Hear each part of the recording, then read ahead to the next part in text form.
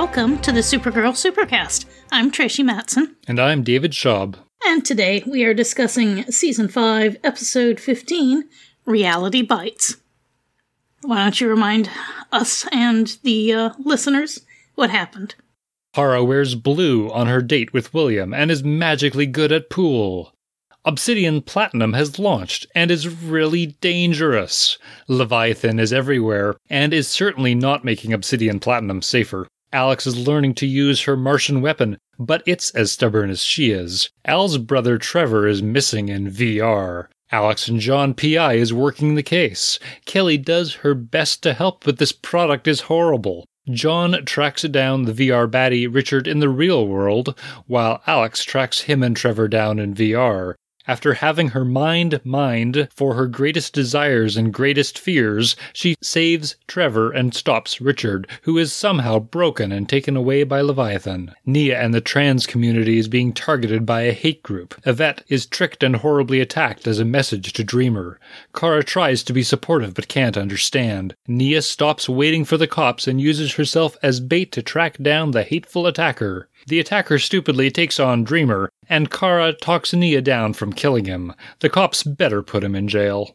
At the end, Alex finds out that her father Jeremiah has been found dead. Right, so several different things going on here, of course, and not all of it is stuff that's in my area of expertise, but then superpowers aren't in my area of expertise either. We'll just have to do the best we can discussing this. And that we will. I would definitely start this off by saying, I think this maybe should have been 2 episodes. We can certainly talk about the 2 plot lines separately as they don't connect and are so amazingly different in tone that it feels hard bouncing between them. Yeah, last year we had a lot of time to develop the bigotry against aliens plotline. Here, it seems like it's the after-school episode about trans issues, which, yay that they're addressing it, but I don't love that it's brought up and apparently resolved within one episode. If this is the only representation of it that we see, that would be unfortunate, but we'll see going forward. I still think it's better that the episode exists than it doesn't. True. Shall we deal with the ridiculous Obsidian Platinum plot first? Yes. As we have been warning, of course, Obsidian Platinum has bad consequences beyond just getting distracted from reality. It turns out that not only can it be addictive, but it's also glitchy, and those glitches can be manipulated by evildoers. This product is so bad. So bad. It is so dangerous. This is like, let's take the internet and plug it into your brain. How do you feel now? Oh my, this product is bad. We'll get into it.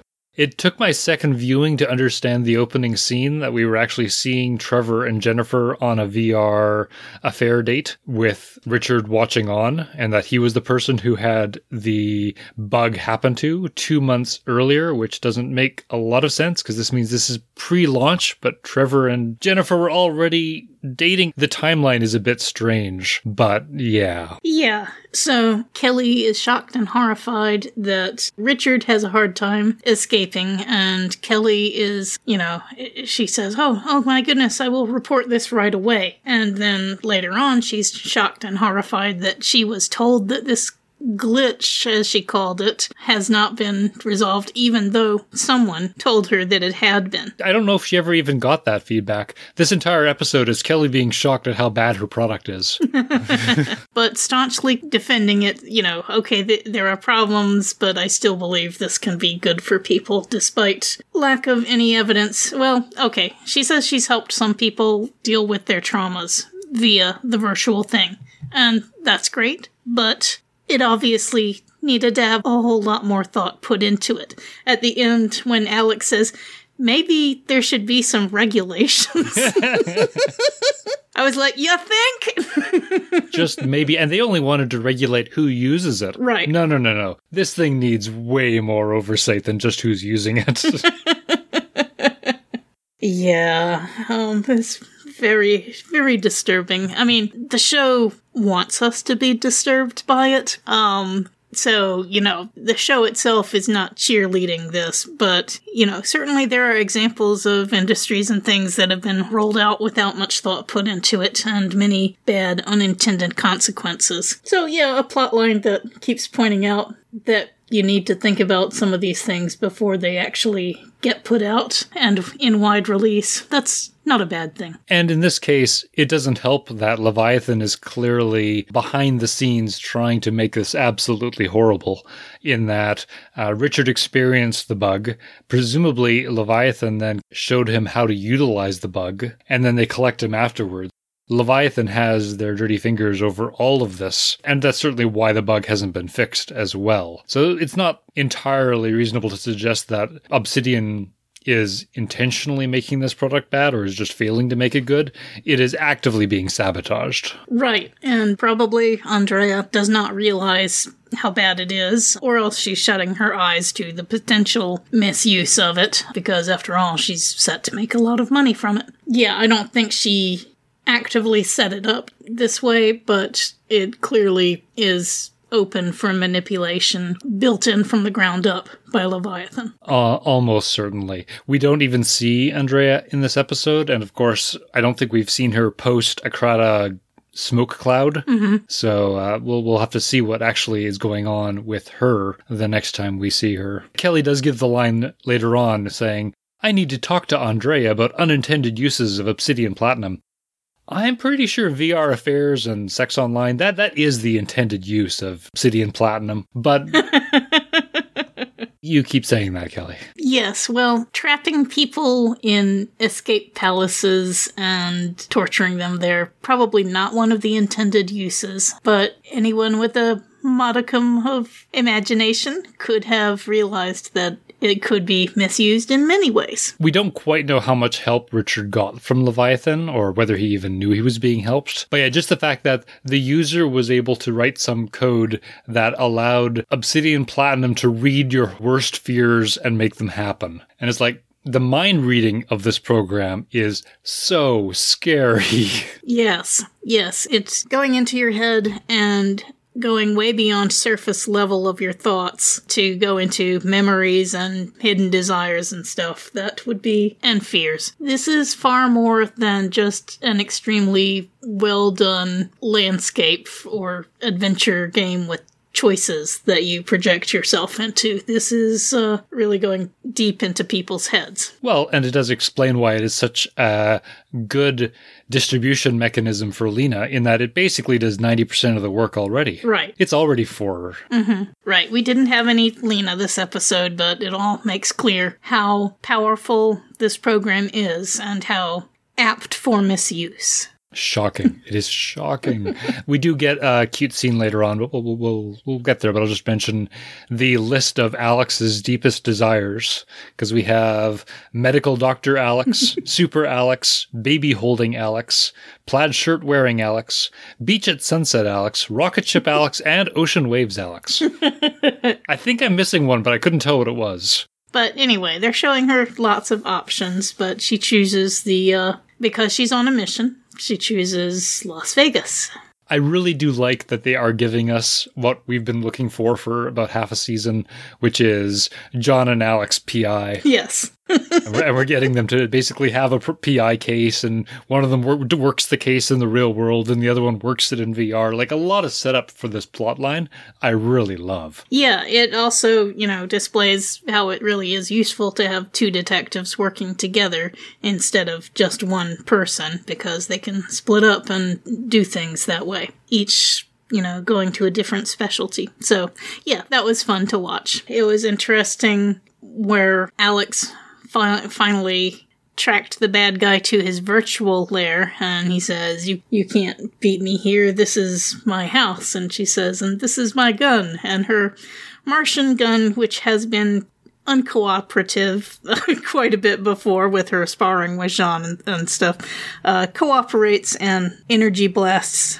Richard, and he goes back into the real world where Jean tracks him down and throws him into a couch. TeeVee. So yeah, that was kind of fun watching them go back and forth together like that. Absolutely. I was a little surprised. We can quickly cover the Alex gun plot in here, because she basically gets this gun, and I like how it's being referenced as basically being like soldier-like hand. It's as stubborn as she is.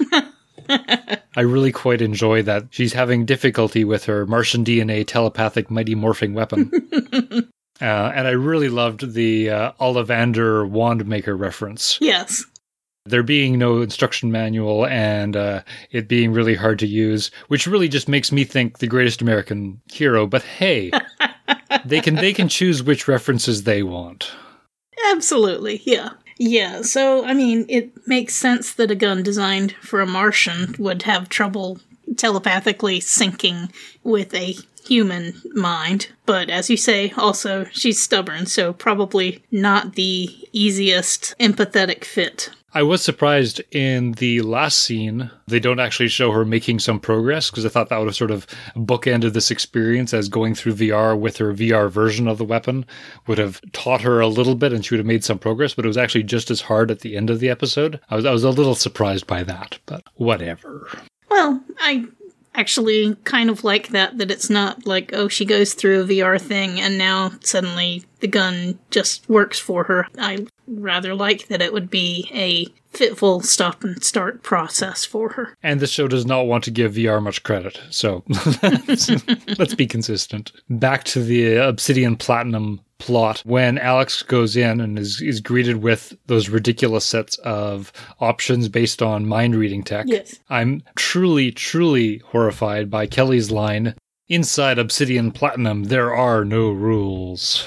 Yeah, that sounds a little scary. She seemed to be promoting it as a feature.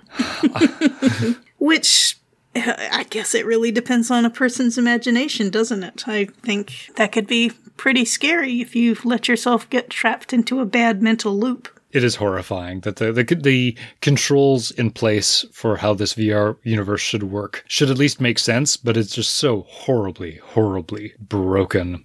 They give us a little line where Alex asks what an NPC is. I think maybe that's for future episodes, or they just wanted to be able to tell the audience what an NPC is, because he then goes and chats with someone serving lobster, whom I'm assuming is not someone whose greatest desire in the world is to serve lobster at a party. I would think. I don't know who that was if it wasn't an NPC, but they knew where the escape room is, because that's who you talk to find out where something is you talk to the NPCs. I don't know. The whole explanation of NPC scene was very out of place. Yeah, I suppose they had to put those lines in, but it would be surprising for someone as tech savvy as Alex, who also does regular game nights, even if they're board games, that she wouldn't have any idea what an NPC was. I expect it will matter more in a later episode, because now that we have Obsidian Platinum running, we're going to see more VR episodes. Yes. And I expect that will come into play.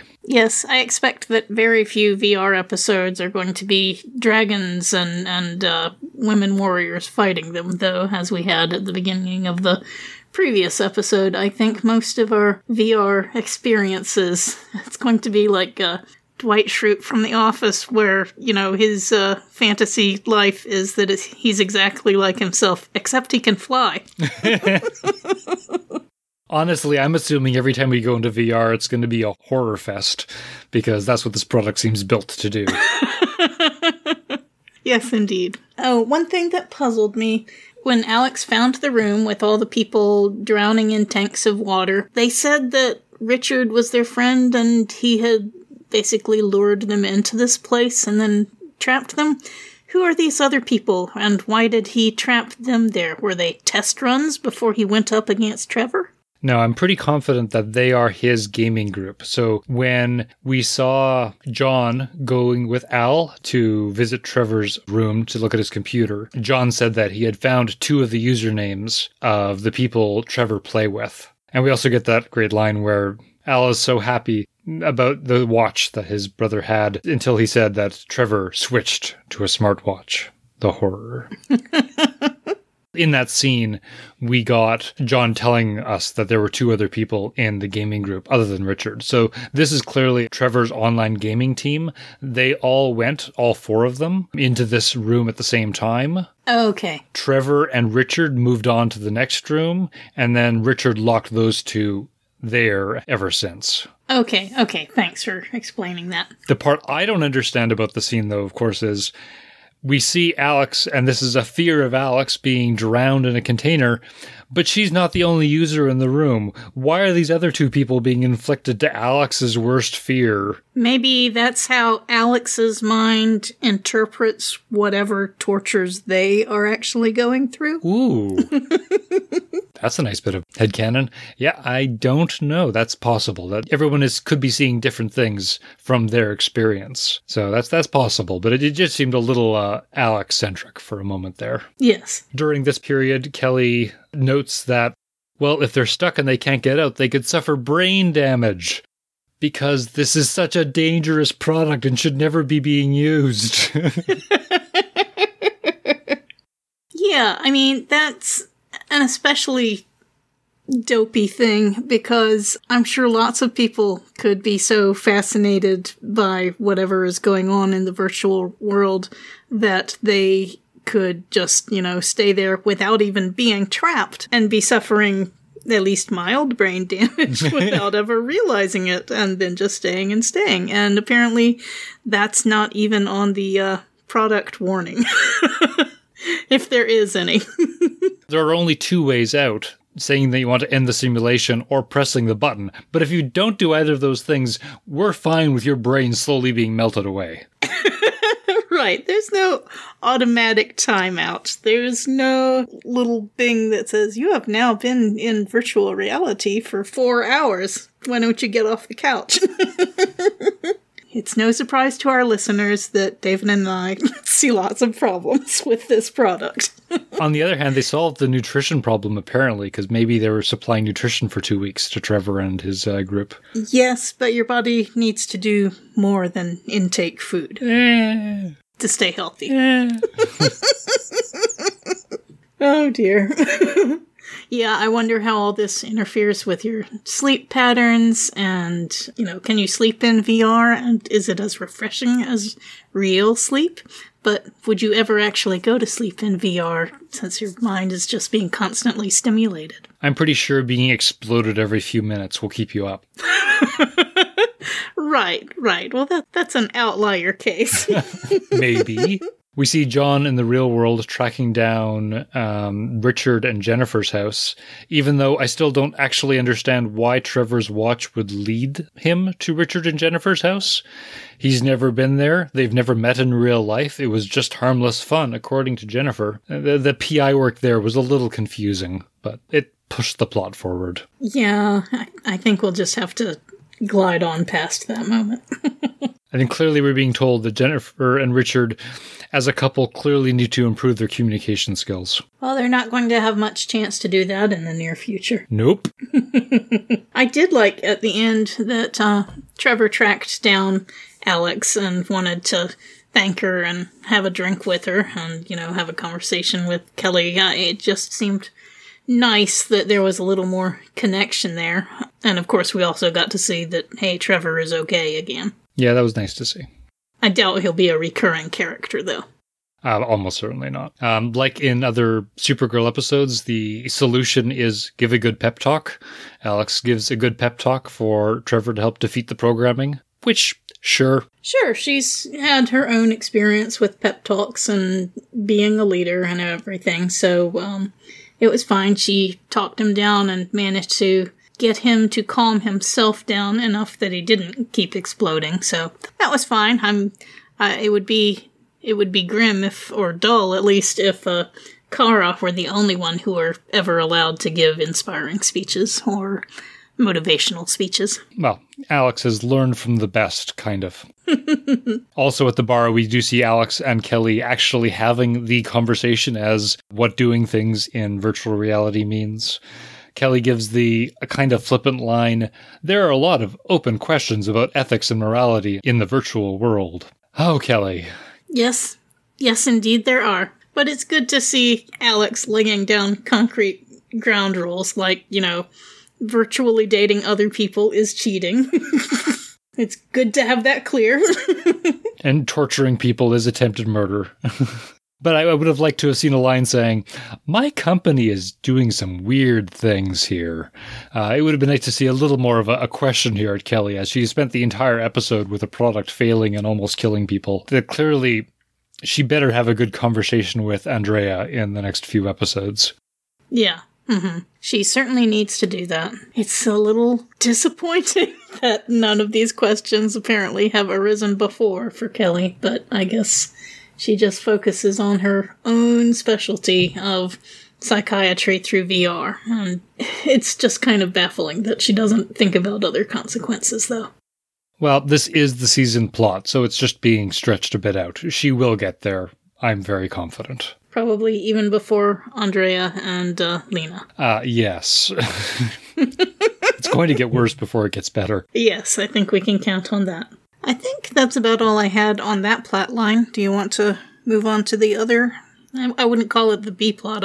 I think the VR thing was the B plot for this time around, and the trans attacker plot is the A plot. Would you agree? I would agree to the point where I still wish they were in 2 different episodes. Yes. But yes, let's move on to the much harder and more important story. Right. Okay. Part of this episode is about people who are not trans and are kind of blind to some of the issues that trans people face, being confronted with the reality and learning more about that. And for that respect, I thought they handled it pretty well. Kara and William just didn't know much about the issues before, and they do some research and are stunned to realize the extent of violence against trans people in daily life, let alone this super plot. It's hard, though, because we get about 4 scenes with Kara, and the first 2 are really kind of clunky when it's Kara talking. And some of that is, I think the show wants us to see that Kara is blinded and not aware and is just trying to understand.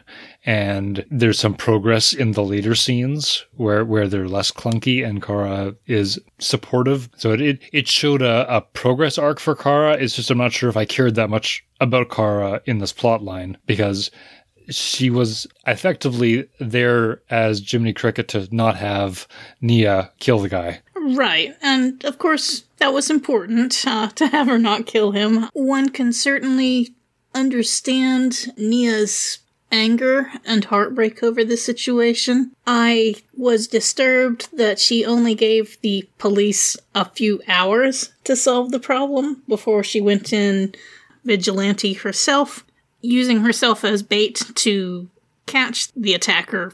That's her choice. But I understand that it was a 1-hour episode and they wanted to resolve it within an hour, so we couldn't wait for an actual police procedural that would take probably days at least to track somebody down. And really, this person was very little of a threat to Dreamer and Kara personally, though he is a horrible threat to the community. It is fair that Nia and Kara would just try and deal with it, even if it is a far too normal problem that they're trying to fight against. Right. The attacker made it a not mundane problem when he decided that he was so offended by a trans person being treated as a superhero and being a superhero that he was going to attack people as a way to try to force her out of her role and her identity.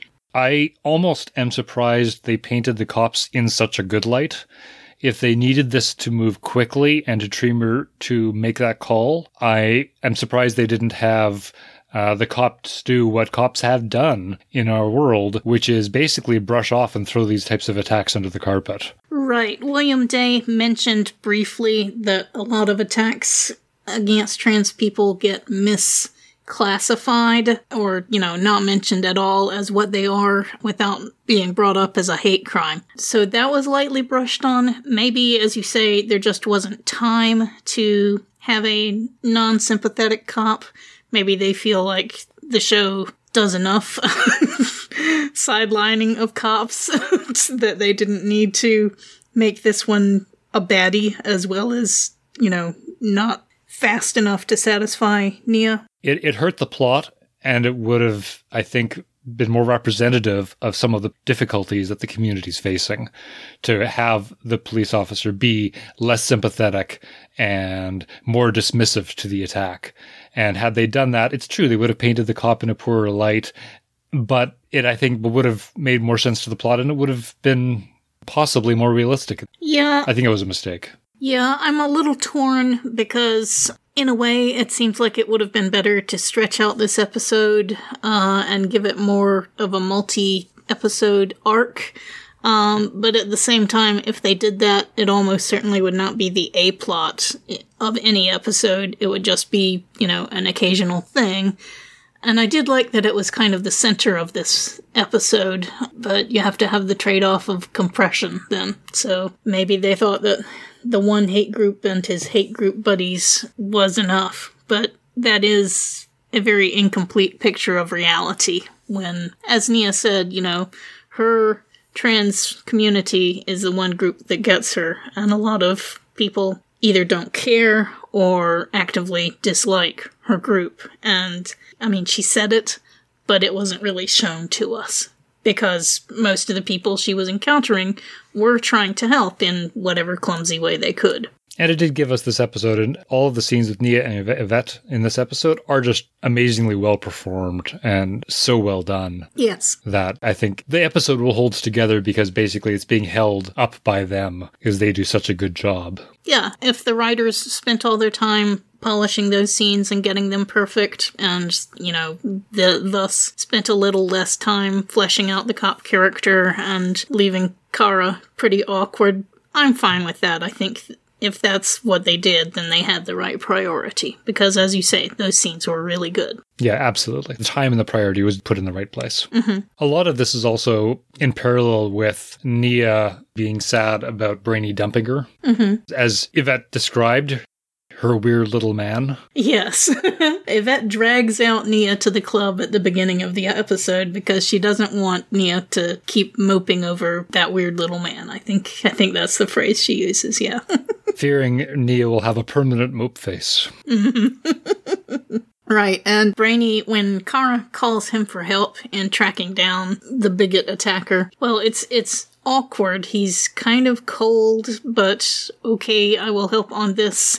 It's as if he's sunken more into his computer logical place because he doesn't want to have to deal with his feelings about betrayal and lying and stuff, and so he almost has to be drawn out of that lethargy to help on this case. I don't think he was resisting helping, but I definitely think he was trying to dig deeper. Like, initially he responds almost emotionally in how horrible it is, and then he does a double take and pulls back and reacts in a less emotional way. He does seem to be basically just trying to hide his feelings, but they're certainly still there, and he certainly was going to help. Yeah, it's just, it seemed to me almost like he's really deep into his undercover stuff for Lex, and it seemed to me like it just took him a little while to get back on track with helping his friends. The part I didn't understand with Brainy was he's doing research, and an agent comes up to him with additional information about research about trans hate groups, and he hides his monitor from them as if he was doing something wrong. And I was a little confused in the staging of that. Like, it's perfectly reasonable that the DEO is using their resources to protect Dreamer. I don't assume Dreamer's technically an employee. It's impossible to tell who's an employee of the DEO. They don't seem to sweat that line too hard. No, but it's perfectly reasonable that the DEO would be helping. So I wasn't quite sure why Brainy was sort of trying to be secretive about his research. I think he had a picture of Nia up there. Maybe he was afraid people would realize he's still in love with her or something. I don't know. Yeah, it did seem a little awkward, and he snapped at her. Almost. Well, not quite snapped at her, but he was very brusque. And when she gave him the research, Yeah, it almost seemed like he was being territorial about it. It was a bit strange, but really the whole thing of why Brainy needed to break up with Nia in the first place is still weak at best. Yeah, and then at the end of the episode, when he handed over that research to the cop and said, oh, by the way, while we were doing this, we found out a bunch of other leads about haters and people who may have carried through on their threats. So here's a pile of research for you to go study some more cases. And the cop was kind of stunned and said, I don't know what to say. Kind of in a tone of voice saying, hey, this is great to get these clues, but also this is overwhelming. I don't know if there was a version of this where the cop was presented more negatively. Because, yeah, it seemed like the cop barely responded in that scene. It was a bit strange. Mm-hmm. Well, he probably has a busy caseload to work on that are not cold cases. A few of those touches throughout the episode were a little off, and it's hard to know whether they just didn't get enough writing time spent on them, or whether we're supposed to read some clues into them as to what's going on. As a bleed into the anti-technology view, I don't think this storyline gives a good presentation of a product like upswipes. Using one's phone for finding dates. It should at least be communicating the lesson to everyone, which is if you are going to meet someone for a date that you met on the internet, don't meet them in a dark alley downtown that probably smells like pee. Yeah. Sunset would have been a better idea than night, also. Just on a busy street, yeah. Anywhere but there. Mm-hmm, mm-hmm. That was horrifying. In a club with your friend, fine. Outside the club, in an alley by yourself? No. Not a good idea. Don't do that. No one should do that. I wouldn't do that. Nope. Oh, toward the end, right, there are speeches to Nia about, continuing to be a symbol of hope for her community. But as you said, with the conversations between Nia and Yvette, I really liked at the end where Nia found Yvette deleting all her social media, and Yvette says, I should have done this a long time ago, I should have known better, a trans person of color is just a terrible risk, and Nia talks to her very sympathetically, but, encourages her to not erase herself and to continue shining brightly and beautifully on social media, because that's how we show people who we are, and that we have worth and value. So I thought that was good. Oh, that was easily the best scene in the entire show. Mm-hmm. We do see the fight, and the only thing I kind of liked from the fight, other than a faked reflection off of the truck mirror, which sort of zooms out impossibly, that was cute. But the only thing I quite liked about the fight is that this is not a fight to say, how are we going to win? This is, what are we going to do after we win? Right. And I really quite enjoy that. It's this question of, does a superhero need to be having a fight where they are at risk and that they're always fighting people who are just more and more powerful? And this is a great example of that not being the problem. The real challenge is you have that power and you get to decide how you're going to use it against this horrible monster who they could just wipe off the earth, and they have to make that decision. And in that regards, I quite liked the fight that we see where Nia takes him down trivially, but then decides not to kill him. Yeah, well, I think the whole how do you address someone committing hate crimes as a superhero was addressed pretty well last season. I did have to laugh, though, when the guy realized that he had Dreamer, and so she was talking with him, and then he pulled out his switchblade. It's like, this is a legit superhero. Do you really think that just because you think she's a fake woman, that she's also a fake superhero? And you're going to attack her with a knife? I'm okay with them presenting this hateful jerk as an idiot. That's okay with me. Yes. Inconsistent thinking is not mutually exclusive with being a bigot. In fact, it's often a feature. Yep. So anyway, with all the heaviness, that was actually just kind of a light moment where I was like, you idiot. Okay. So then at the very end of the episode, we got, well, not quite the very end. The very end was the Leviathan woman. Margot, I think is her name. Dealing with Richard. Anyway, right before that, Elizabeth called Alex and told her that their dad, Jeremiah, her husband, their dad, Jeremiah, has been found dead. And so I actually had to look up the whole Jeremiah plotline because I forgot how it had been left. But anyway, Jeremiah was their dad who had disappeared, and then it turned out he was working for Cadmus, which was Lillian Luther's project. And he went in with the DEO, and then it turned out he was a double agent working for Cadmus, but he was forced to work for Cadmus because they threatened his daughters if they didn't work for him. And then there was the whole thing with the spaceship that Lillian had acquired that they were planning to put all the aliens in and take them to the other side of the universe and let them go out there. Jeremiah said, hey, I actually made this plan better because Lillian wanted to just kill them all. And then Jeremiah disappeared. I think that's pretty much what happened with Jeremiah. Season 2, Episode 15, Exodus. And that sounded just as complicated and ridiculous as what I remember. But that's pre-crisis. That was all pre-crisis. So who knows what happened on this version of reality, if any of that happened. Exactly. Don't have anything to stand on. So really, all we know in this reality is that their father Jeremiah was missing, and now he's dead. But I guess they'll tell us more next episode. Yeah, I expect we'll learn a lot of whatever differences there was between Earth Prime and Earth 38 Jeremiah in the next episode. Okay, well, anyway, although there were a few clunky moments in this episode, and it's debatable how much it might have worked better if they had just focused on Dreamer's plot for this episode. It felt a bit compressed, but there were some really good moments in the episode, and it certainly kept me interested, and I'll be looking forward to finding out what happens next time. Yep, this was a great episode. It is a lesson to all, though, that never plug beta software into your brain. Just don't do it. Let other people beta test it.